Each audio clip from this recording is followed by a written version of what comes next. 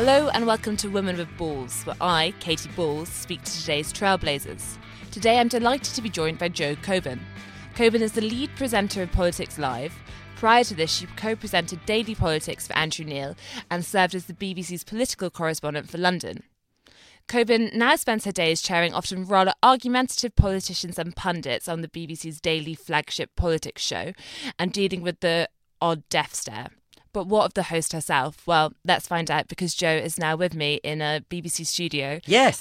Having managed to take some time out of your rather hectic daily routine. It is hectic. It's particularly hectic leading up to lunchtime. It feels like you're sort of galloping towards 12:15 from the moment you arrive. There isn't a spare moment. But it has been a fantastic experience launching the programme. I do actually like launches. I've launched quite a few sort of radio stations and programmes, and this has been in some ways the most challenging and the most rewarding, because it's been a sort of radical change from the more traditional style of political programmes. And, you know, we build it as a sort of conversation of trying to get people of all sorts of different political flavours and commentators likewise and journalists to talk to each other and not go through the chair in quite the same way that we might have done on the Daily Politics, for example. Now, that has meant that there is less of the head-on, one-on-one, combative style of interview. We do still do those, but we try and weave them into what we call a discursive sense of talking about politics and other things on a daily basis. And just in terms of preparation, you obviously have multiple guests and some confirmed at the very last minute. Yes. So someone's been on the call. Some of them arrive and I see them for the first time when we're already live on air. Yeah, I think I've had the pleasure of once being sat in one of the off Millbank studios, being like, you'll go live soon, and then they said, actually, no, Amber Rudd's arrived, so we don't need you anymore. Katie, I apologise profusely now. So in terms of prepping for each politician, I suppose a lot of the time there isn't much time to do it. So how do you go about that? Well, as you say, if we know who's coming on the show, great. So you can do your prep the night before or maybe even a couple of days before. And actually, quite often you will know the guests who have come from abroad, for example. You know, they've been booked for weeks. Jordan Peterson, for example, the quite controversial Canadian academic. Oh, I had reams of time to prepare for him and watch various interviews and programmes he'd done before. And that's great. And other historians and visiting sort of academics, they're fine. When it comes to the politicians, that can, as you say, literally change at the last minute, which can be slightly confusing. You will have prepared in your head a train of questions and a line of questioning to suit that particular politician. And then it's turned on its head, or you're told in your ear, actually, Amber Rudd has just become Penny Mordaunt or Andrea Leadsom. And you just have to be able to adapt and be nimble. And that, of course, is the thrill of live television. And now we will talk more about Politics Live and your career at the BBC, but just as we like to do on this podcast, we tend to roll back the hands of time to what you're doing. Yes, and quite a long time in my case. Not at all. To what you're doing before you became a journalist, really. And you grew up in North London. Did you always want to be a journalist? No. So, well, when I say no, I didn't know is a more accurate description. I was one of those people who was sort of floating to some extent through school, university and a postgraduate qualification because I wasn't quite sure what I wanted to do. And I fell into it accidentally. I was working for a publishing company. I was flogging ad space. I needed to pay off my postgraduate student debt. And I picked up this advert that I was going to put in the magazine that I was selling ad space for. And it said they were looking for a German speaker. I'd studied German along with history and politics and European studies at Manchester. And I thought, German speaker at a WHO, World Health Organization conference in Brussels, and it was a freelance agency, rather sort of uniquely called Tweak, Third World EEC, as it was at the time. And I thought, I'll just reply. And I got the job, and I went off to this World Health Organization conference, and I was part of the journalistic team, doing a lot of the German interviews, writing up at the end of the day, and it was about AIDS, and it was about tuberculosis, and I was hooked. I thought, I want to be a journalist. I didn't necessarily want to be a print journalist, but I just thought I want to be a journalist. And I worked with a rather flamboyant, colourful former Reuters correspondent who ran Tweak, Third World EEC, called Peter O'Neill. He gave me sort of free rein, and we did some rather exciting things. I went to Albania just after the communist regime had collapsed and managed to interview one of the leading politicians there working for Sali Berisha, who was the president, and spent a week in this country that was just coming out of years of communism. And we went to Sweden and discovered, actually, fishermen there who had pulled out of the straits between Denmark and Sweden are called the Skagerrak and the Kattegat, unforgettable names, former mustard gas bombs that had sunk to the bottom of the sea, and they were getting burns all over their skin once they were hauling them out when they were going out fishing. And we sold this story and the stories of Albania to the World Service, to LBC, and I suddenly thought I'd quite like to have a go at radio. And I was given a slot on Spectrum Radio, which you won't know, but it's a sort of multi-ethnic radio network in London. And I was doing the Jewish programme, and I did this hilarious call-in. I mean, I had no experience. I didn't know what I was doing. And I used to answer calls once a week to all these weird and wonderful people, mainly in North London. And I used to follow the Arabic service, and I used to know it was the Arabic service mainly by the cigarettes they smoked. Everyone smoked in those days, of course, still at work and in the studios. And I then made a decision that I wanted to do some broadcasting. And from then on, I pursued a career in radio.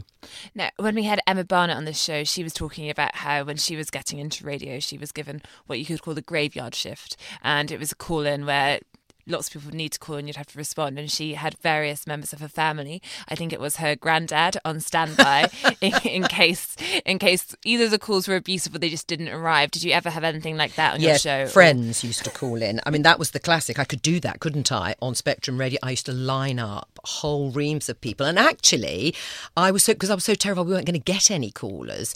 And in the end, I didn't need it. I think a couple of them did call in and they were great and I've always appreciated it. And actually, I think I replicated that in local radio once or twice, but that shall remain a secret between us and everybody else listening to the podcast, because you have this fear that you're just somehow not going to attract enough attention.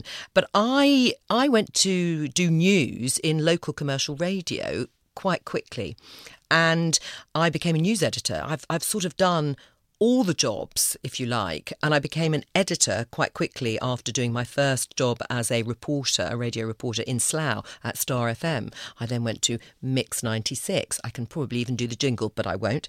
And I recruited two amazing women to work with me at Mix 96, and we sort of learnt how to do news for a local area like Aylesbury, which is where it was. David Liddington was the MP. Crossrail was the story. Some things come back in full circle. He's now the de facto deputy Prime Minister, and Crossrail's still yet to be finished. What happened? I then decided I wanted to be a reporter and went to the BBC. I was poached. In fact, it was one of those great dream situations. Oh, it was. I couldn't believe it. I got a call, and someone from the BBC in Thames Valley, I was working in Oxford at the time, said, would I like to come and be the drive time presenter? I said, I might. Okay. Make me an offer. Playing hard to get. I didn't actually. I said, yes, of course I'll come. And I went across and presented for them Drive Time, which was great fun. And again, I cut my teeth on having to run a big desk, which I was hopeless at. And even worse, I had to spin tunes, days of vinyl. I couldn't talk up to the vocals. I really struggled, and all my friends and colleagues used to kill themselves laughing when I had to do the half hour of music at the end of the shift. I played Blondies hanging on the telephone at the wrong speed. It was terrible. They stopped that. They let me just do news for 2 hours. It was a much better decision. And then I got into political reporting. And did you always have an interest in politics? Because if I look at some of, I suppose, your fellow broadcasters, perhaps Andrew Marr, they almost had student politics when they were at university. There were parties, they were passionate activists, a bit like you sometimes find Westminster politicians and Westminster journalists were both in the same, I suppose, Labour groups, Tory groups. Did you have a student activist phase at all? I did have a student activist phase, but it wasn't in party politics. I was involved in Jewish politics, actually, at Manchester University. Not in a major way, but I was involved but I have always been interested in politics. So I come from a very political family in the sense of sort of debate, having grown up with it around the dinner table. It was a very sort of classic case of evenings spent arguing and chewing over politics. And then I did study history and politics with German at university, and then went on to do Middle East politics as a postgraduate. So it was interesting that I came back to domestic politics because I'd really focused more on European and foreign politics. But in the end, it was domestic politics that consumed me when I went to be the London political correspondent covering the first mayoral contest, which was incredible insight into campaigning with Jeffrey Archer and Ken Livingstone. And from then on, I thought I am going to stick with politics.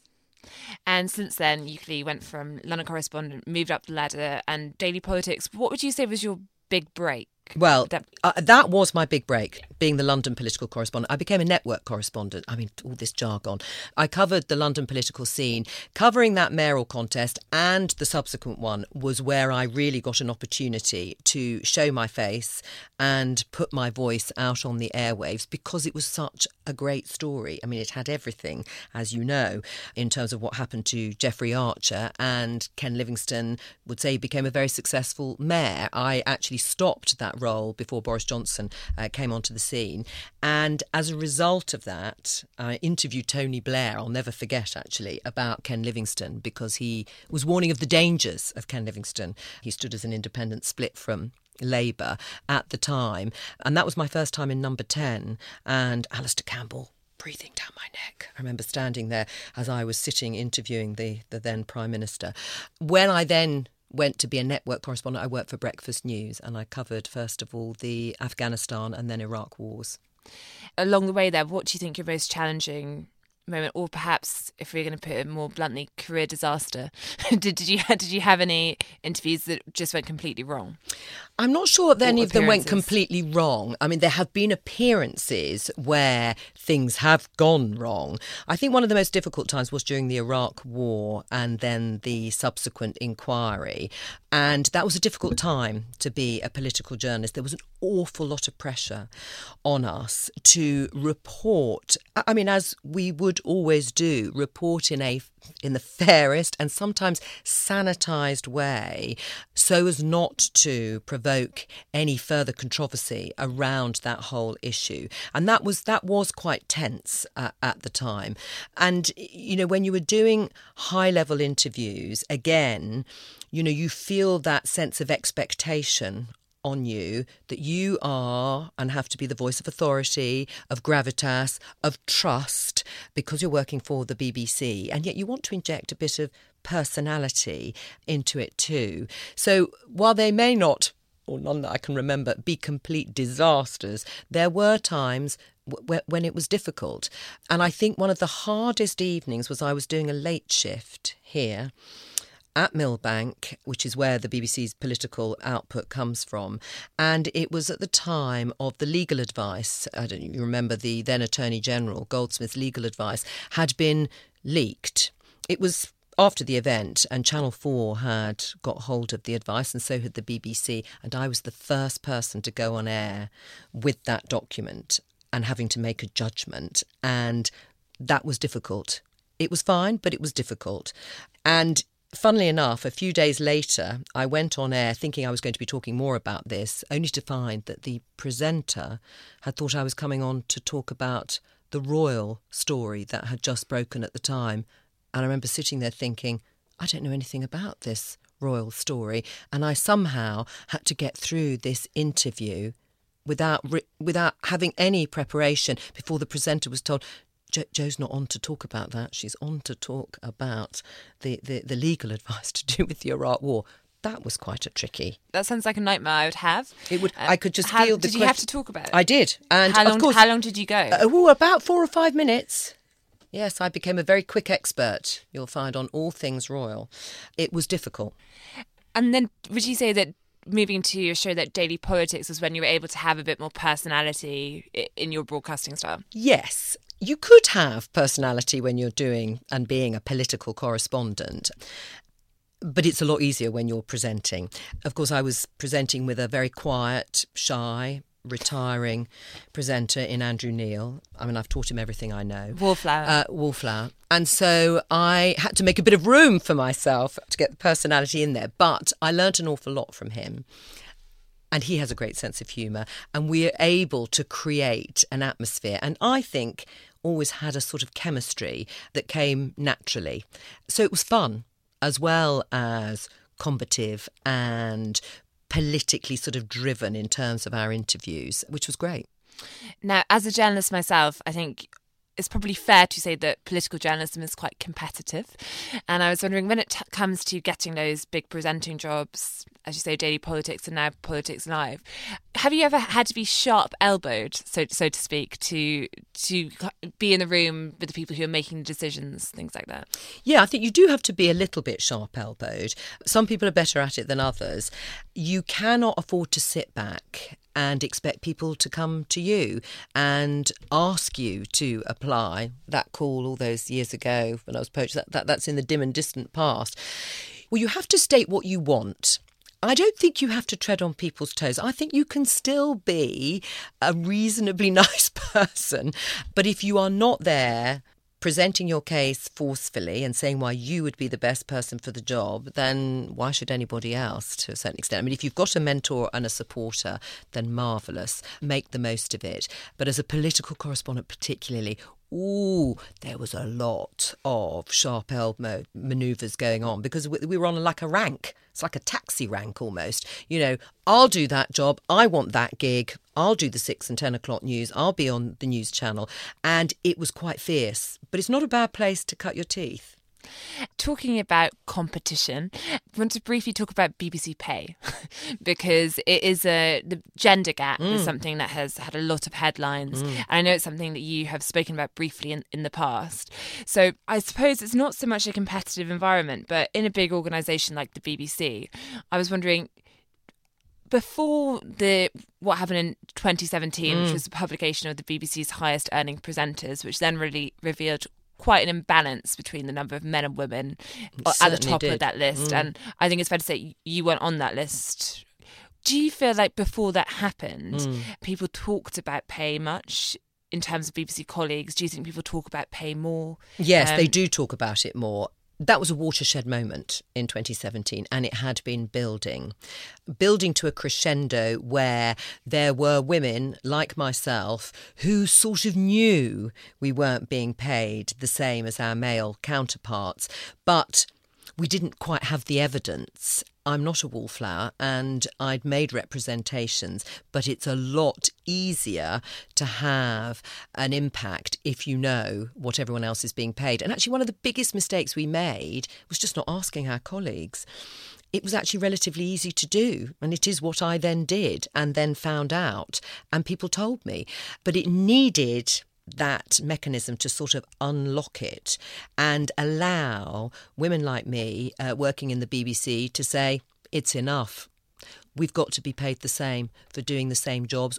And I want you to tell me how you are measuring success. What are you measuring in performance terms to justify why one person is paid so much more than another?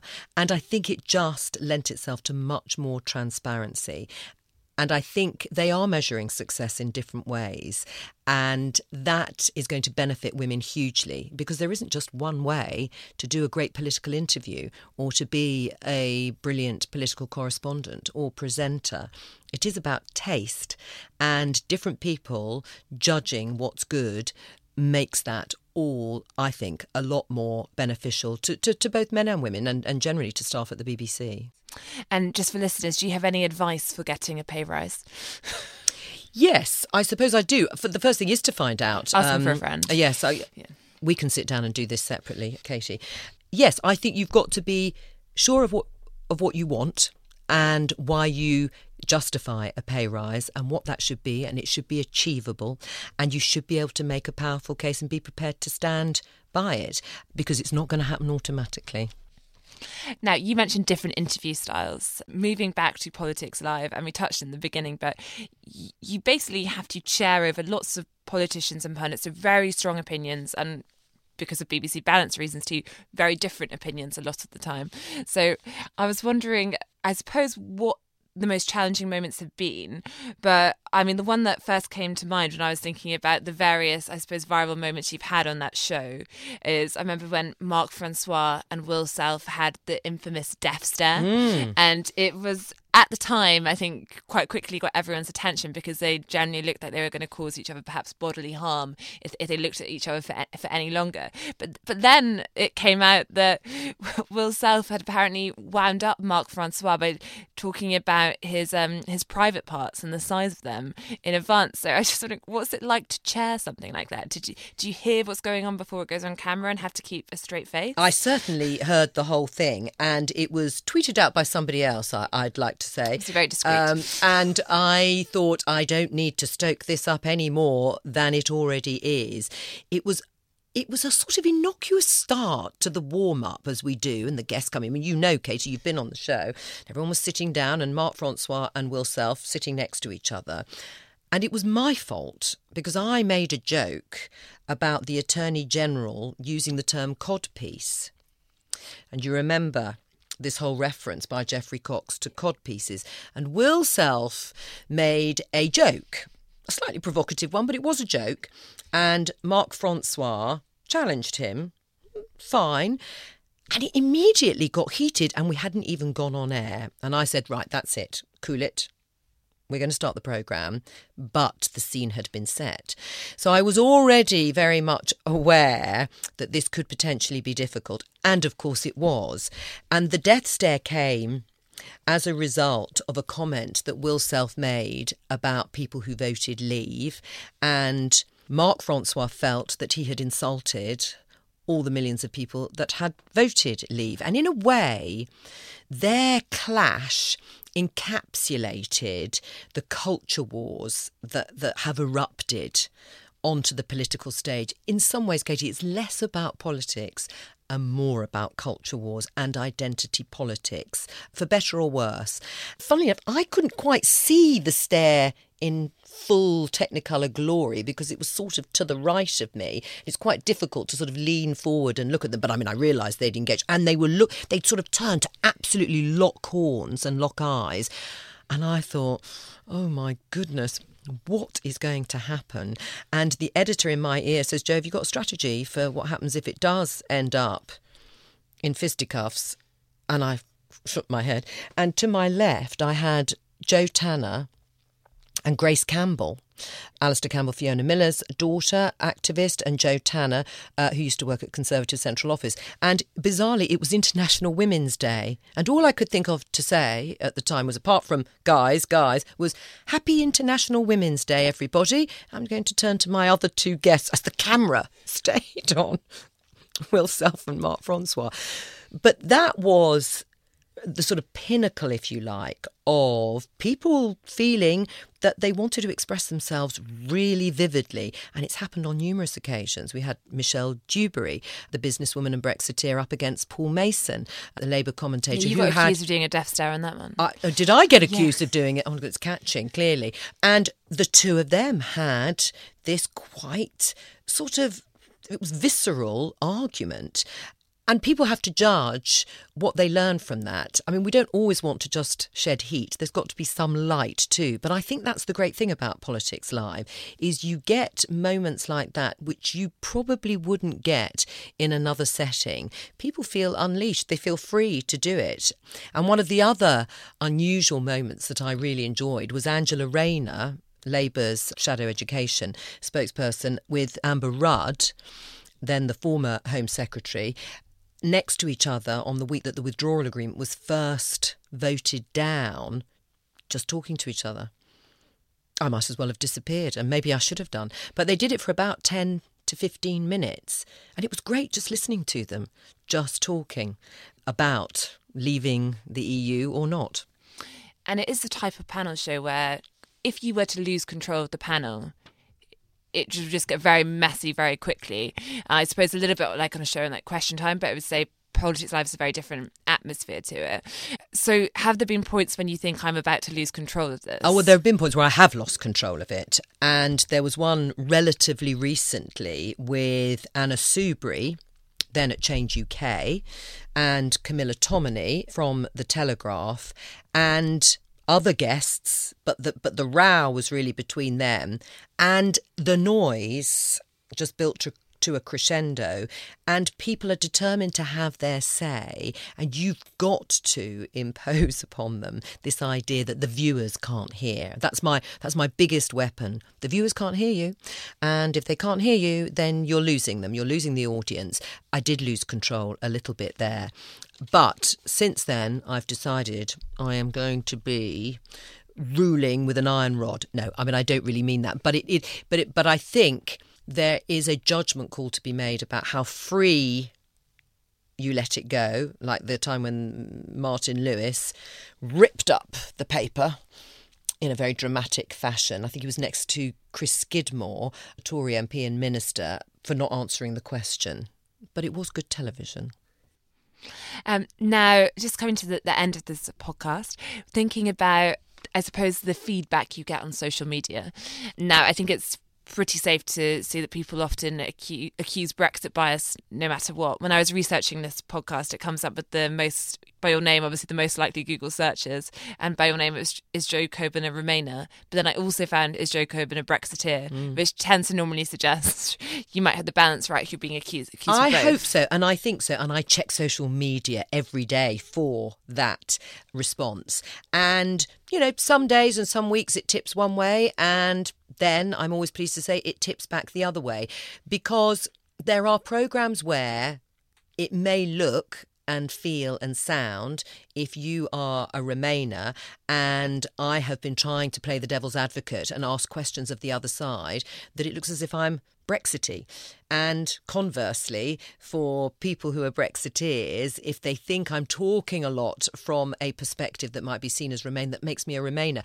But because on balance, I get told I'm a raving lunatic Brexiteer and I'm a raving lunatic Remainer on both sides with pretty well equal force, I'm happy that I have probably struck that balance. And the same with Labour and Conservatives, even sort of the UKIP, SNP, Brexit Party. It is about trying to allow everybody to say their piece.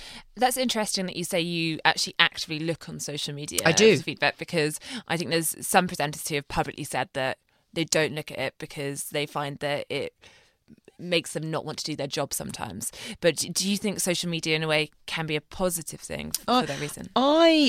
Listen, there's a lot of abuse out there, and I know people who get serious abuse, politicians without a shadow of a doubt, but commentators too, and I get my fair share. I've got used to it a little bit. I don't spend a lot of time on it myself, but I quite like to get a flavour and a sense of what is being said in the Twitter sphere in response to the programme. It's not that I take it as read and respond, but it's just a good indicator, or one of a many indicators, about how the programme's being received, and particularly on that issue of making sure you're balanced. Now, you spoke earlier about the fact that you're Jewish, and I wanted to just bring that up because, I mean, you recorded a Radio 4 documentary on British Jews previously, and I was wondering if you've ever found your religion, not that you bring it into your presenting, but comes into it in terms of viewers, because when we had Emma Barnett on this podcast, who presents 5 Live and now Newsnight, she was saying that she thinks she's pretty thick-skinned, but the thing that has really upset her was when she interviewed she interviewed Jeremy Corbyn on childcare, and she found that the fact that she was Jewish was thrown at her, and she thinks she got anti-Semitic abuse. Have you ever encountered that? Anti-Semitic abuse, yes, but only on social media. And actually, recently, that seems to have diminished somewhat. I did do the documentary British Jews Right and Left, which was I really wanted to do the history of the Jewish community in relation to party politics here, and how closely intertwined the Jewish community in Britain has been with the Labour Party traditionally. And it, to some extent, sort of ran parallel to my family's own experience. And they also decided, I think, when they came to this country, that the Labour Party matched them in terms of what they were trying to achieve, better education and social progress. Equally, parts of my family were huge admirers of Margaret Thatcher at the time, which many Jews within the community also moved towards, and many came back to Tony Blair. So I wanted to sort of just look at the Jewish community. And also, in a way, I interviewed John Landsman, who obviously is very close to Jeremy Corbyn and founder of Momentum, the grassroots group behind Jeremy Corbyn's sort of support base, to ask him, as a Jewish man, how it felt to be in the Labour Party when there were so many accusations of anti-Semitism, and see how he would describe what has been seen as a big problem for the Labour Party particularly.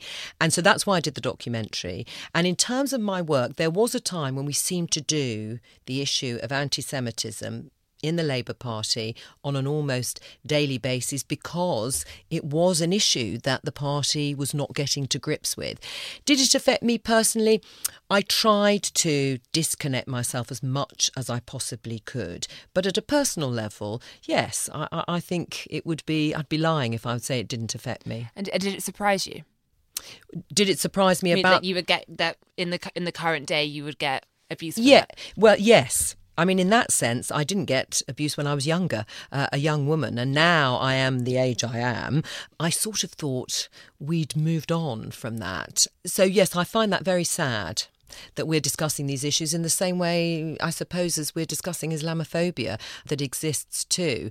And there's something about people saying that these things do come back that I hope they never would. Now, the final thing I wanted to ask you was just... ahead of this podcast, obviously we wanted to have you on, but we also had a few people get in touch and we asked for suggestions of guests that they would like on the podcast, and your name came up several times. But often I found people said, well, get Jo Coburn on because she is an unsung hero. And there was a suggestion that perhaps compared to some of the other BBC presenters, you perhaps don't court publicity as much, or you are seen as a less showy presenter. My words, not yours. But I was just wondering if that was a conscious decision. It's funny you should raise that, because I get that a little bit on social media. It's true, I don't court publicity in that sense, which I may need to revisit, particularly for Politics Live. You're doing pretty well. Yes, thank you. That's true. Because I think you have to make a decision. Once you start to court publicity, and great for all those presenters who do and do it so successfully, you have to keep that. You have to keep that going, and it comes with downsides too. You're right. I've managed to maybe slowly get to this position of presenting a programme I absolutely love in a time in politics which is incredible in so many ways, and I love the sort of political environment in which I work. If I want to go beyond that and court publicity, I would have to spend quite a lot more time and energy on that, perhaps, rather than just focusing on my work. And that's not to say that you can't do both. Of course you can, and people do. So if it is a conscious decision, it's a sort of quiet conscious decision. I wouldn't say it's something a line I rigidly take. And if anybody would like to interview me for, glossy magazines, I'm there. But not rival podcasts. Thanks, Jo. Thanks for listening. And if you'd like to send us your feedback on this podcast or any other many podcasts, please do get in touch. Just email us at podcast@spectator.co.uk.